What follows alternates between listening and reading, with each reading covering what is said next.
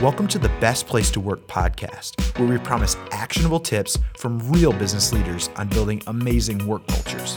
Not tips from Google, but tips from the trenches of real-world businesses just like yours. Well, today on the podcast, we have a special episode. We don't sit down with a founder of a company today. Instead, we have Andy Bailey, who is a Petra coach.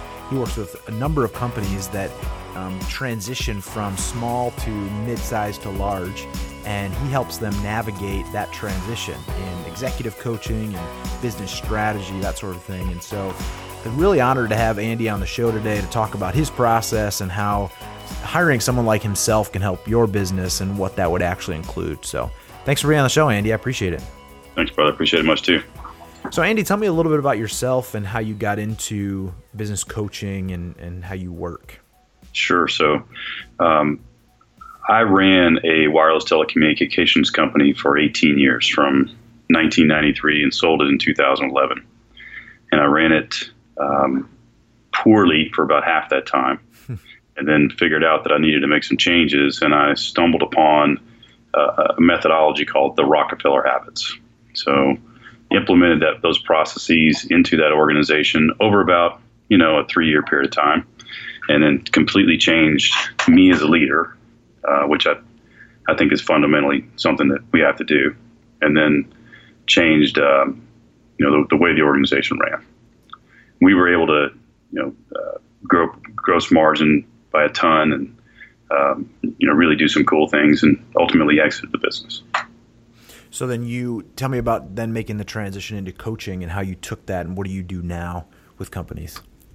So I left the organization in late 2011-ish, something like that, and decided I was going to take a year, not make any big decisions. Spent 3 or 4 months of that time working with other companies, helping them implement those processes. And the intent was I would spend time with a bunch of entrepreneurs. This big light would shine out of the sky and show me what my next path should be.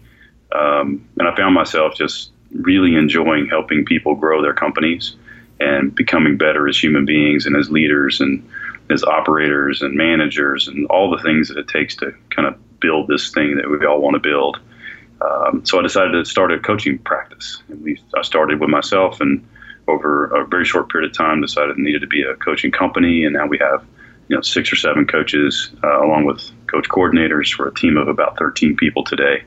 Work with 70-ish companies around North America, helping them implement systems and processes. We call it an operating system, so that they can maximize their day and maximize what they have inside of their organization.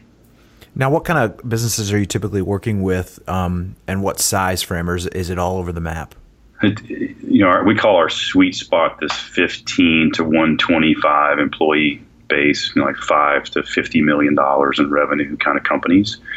We have some that are smaller. We have some that have started with us that had, the founders at a card table in their kitchen, all the way up to, big multinational companies with thousands of employees. So they run the gamut. We like to work with companies where we can wrap our arms around the entire team. We're very much team focused and working with an entire organization, not just a group of executives.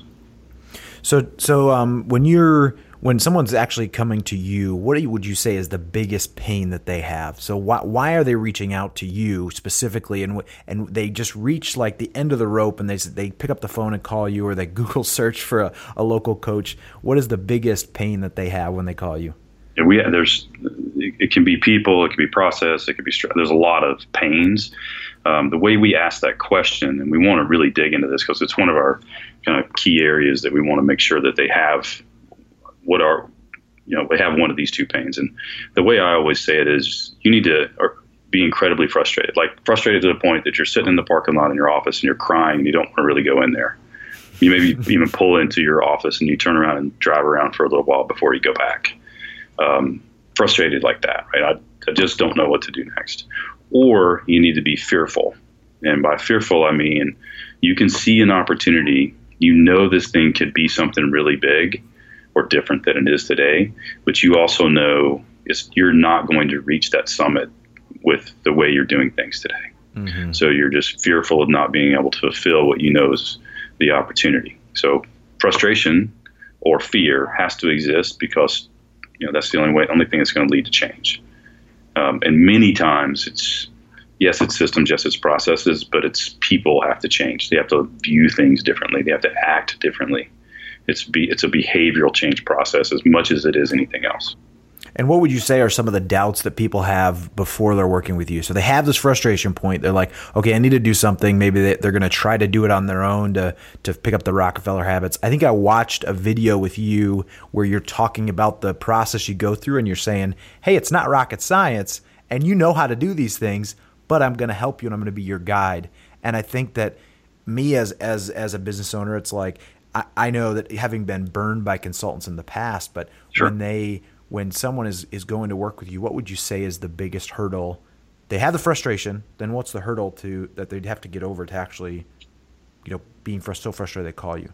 There's probably a couple things. One of the most prevalent is they don't believe in themselves enough early on. So, a coach many times will believe in somebody before they believe in themselves. So that's a piece. And we see that a lot with companies. They think, well, we've been growing 15% a year. We can grow 15% a year, but they really want to grow 50%. And they just don't believe it can actually happen. And it can. We see it all the time. So that's a piece of it. We get a lot of pushback or a lot of questioning around, I got to get buy-in from my team. And I was up at MIT this week, and somebody said to me, as an entrepreneur, do you have an operator's mindset or an owner's mindset? If you think about that for a second, it's the same thing as, I got to get buy-in from my team. Do you have an operator's mindset or an owner's mindset? Whose company is it at the end of the day? Mm-hmm. Like if things went to hell in a handbasket, it's really you that's left. So it's a decision that you have to make, and you make that decision and you stand by it, you'll get buy-in from your team. Mm-hmm. So you're saying they're operating on an operator's mindset, correct? Not an owner's mindset, correct? So they're kind of wanting to have kumbaya with everyone on the team, not saying we need to be committed to this strategy. Is that kind of what you're saying, or? Yeah, that, and another statement I heard this week. I've been up there for 3 days, so I've got a lot of stuff rattling around in my head. He said, if you want to make everybody happy, don't become a leader. Sell ice cream. That's a good one. Yeah. This podcast is proudly sponsored by Waypoint. If you want to get your team aligned and you want to go from herding cats to a well-oiled machine, and if you're sick of the annual review process, then check out Waypoint. It's an elegant tool built for leaders just like you to help you invest in your people and unlock their true potential. Head over to waypointhq.com to learn more. So tell me a little bit about the clients you've worked with and maybe the light bulb moments that they have. That you mentioned one, which is the going from an operator's mindset to an owner's mindset, but particularly with maybe someone that, The E-Myth is a good book that I've read multiple times, and what that is really figuring out how to go from maybe someone that was good maybe at making one thing, like they say pies in the book, right? And then they say, okay, really you have to transition into being the owner and delegating out and making that transition.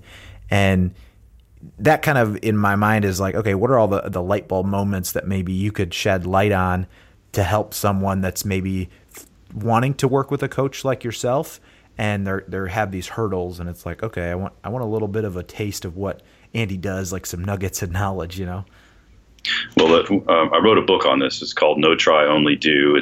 It'll be on Amazon June the 2nd, and I'm happy to send you a PDF version of that, so you can. There's case studies in there that speak directly to this question.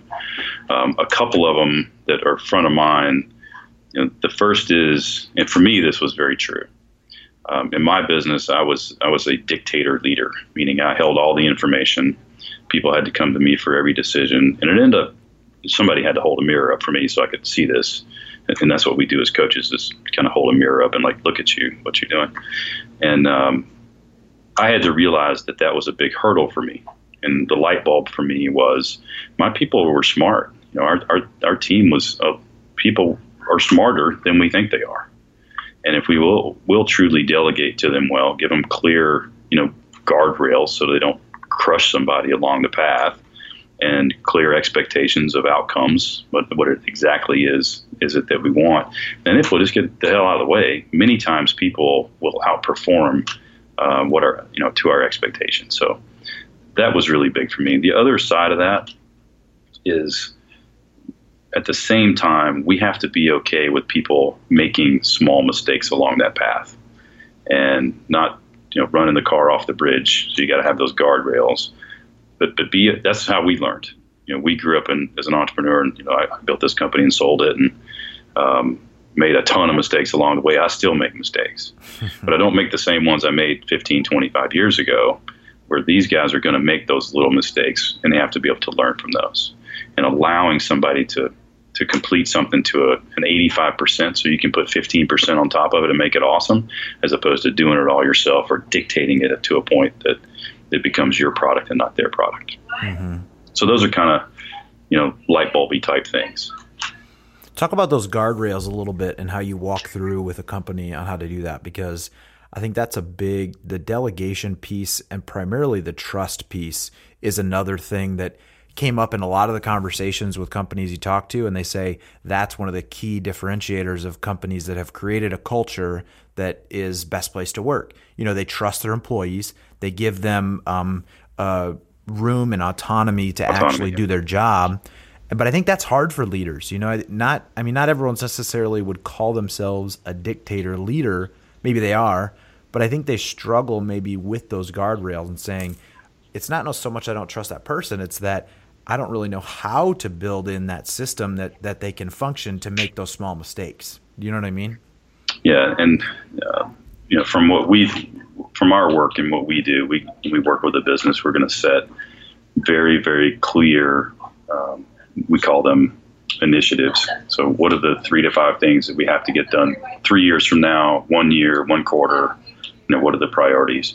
And those become the guardrails. So along with core values and core purpose and how we behave and kind of all these rules that we agree to play by.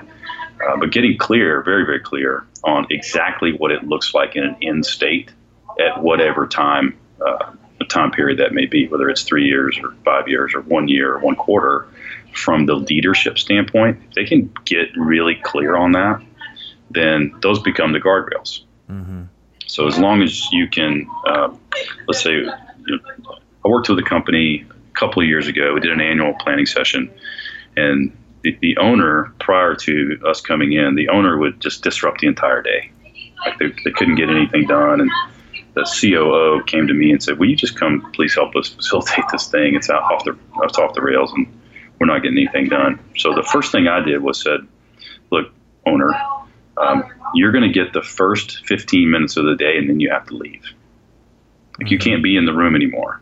So in the first 15 minutes, I need you to tell these people what you want the year to look like." And he gave them 3 things. It was something to the effect of, this is where we want our revenue number to be. And at the same time, this is where we want our client satisfaction number to be. So those are kind of balancing metrics, because I could drive revenue and not perform to the same standard. So he has some good balance metrics in there. And then he had some margin in there. He said, and we want to make this much money. So just by giving them those 3 guardrails, then we could take that and say, all right, how are we going to get this revenue? How are we going to generate this much margin doing it? And how are we going to make sure that we perform at a level that the customer number stays high? And we got a ton of work done that day without his interference in this particular case.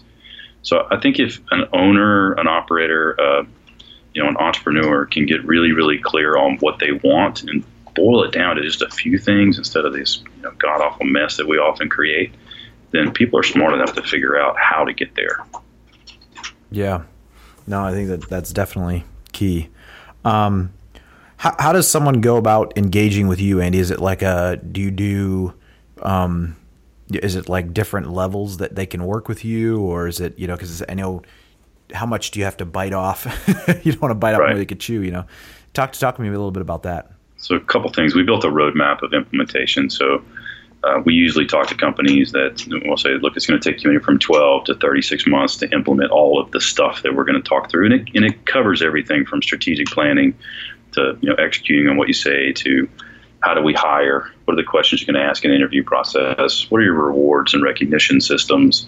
What are your compensation programs? So it covers a lot of ground in everything that we do, all aspects of the business. So it takes time. We're going to start with some more basic things. So quarter over quarter, new pieces get put in, and it's fairly systematic and structured. We do have different levels that people can engage, meaning if you want to go faster, we're going to put more time, energy, and effort into it. If it's okay if you go a little bit slower, we'll see you less often, and it'll take you a little bit more time.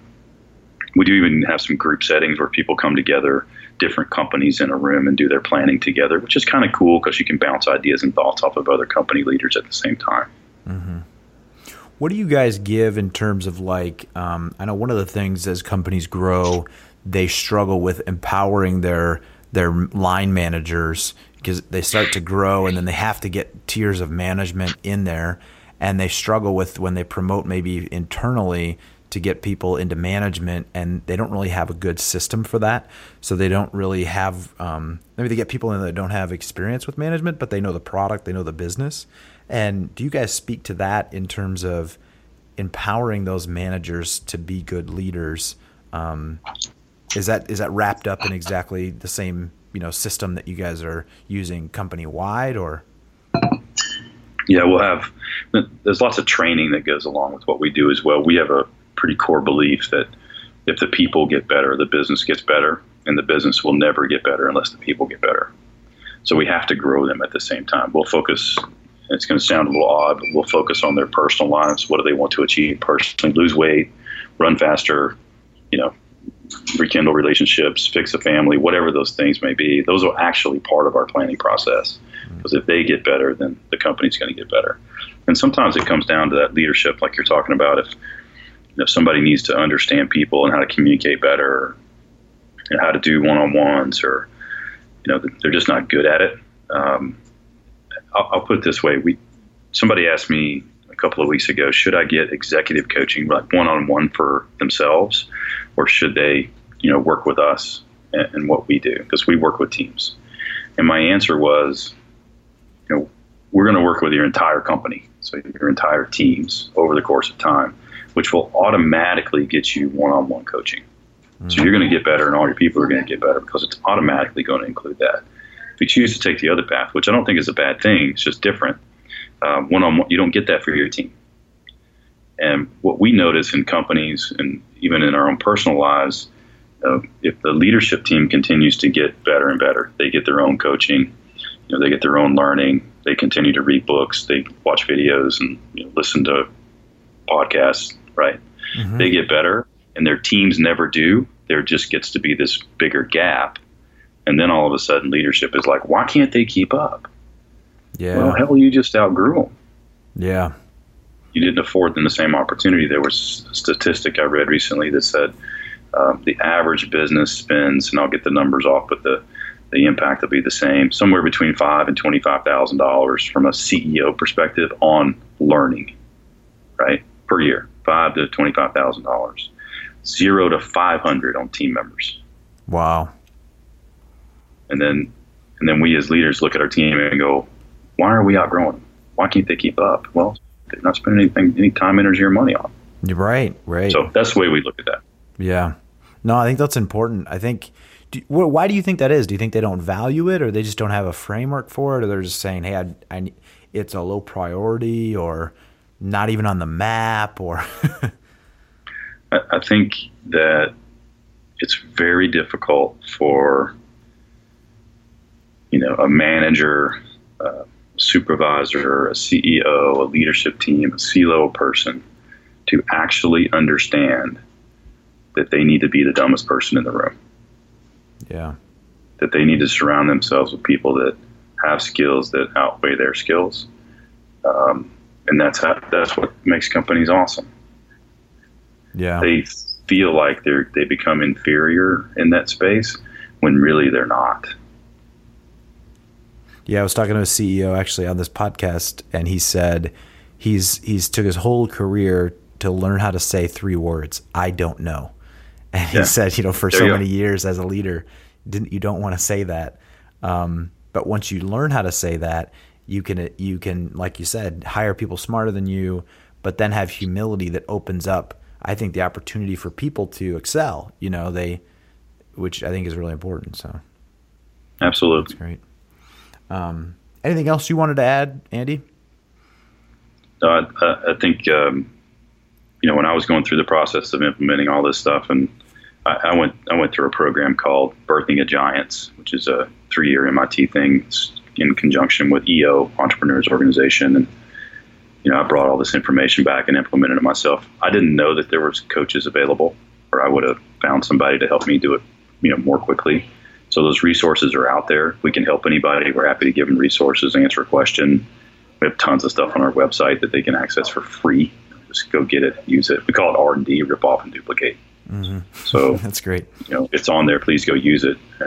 As you mentioned earlier, I think our BHAG have a positive impact on 10 million human beings. So the more we can give it away, let's go make an impact.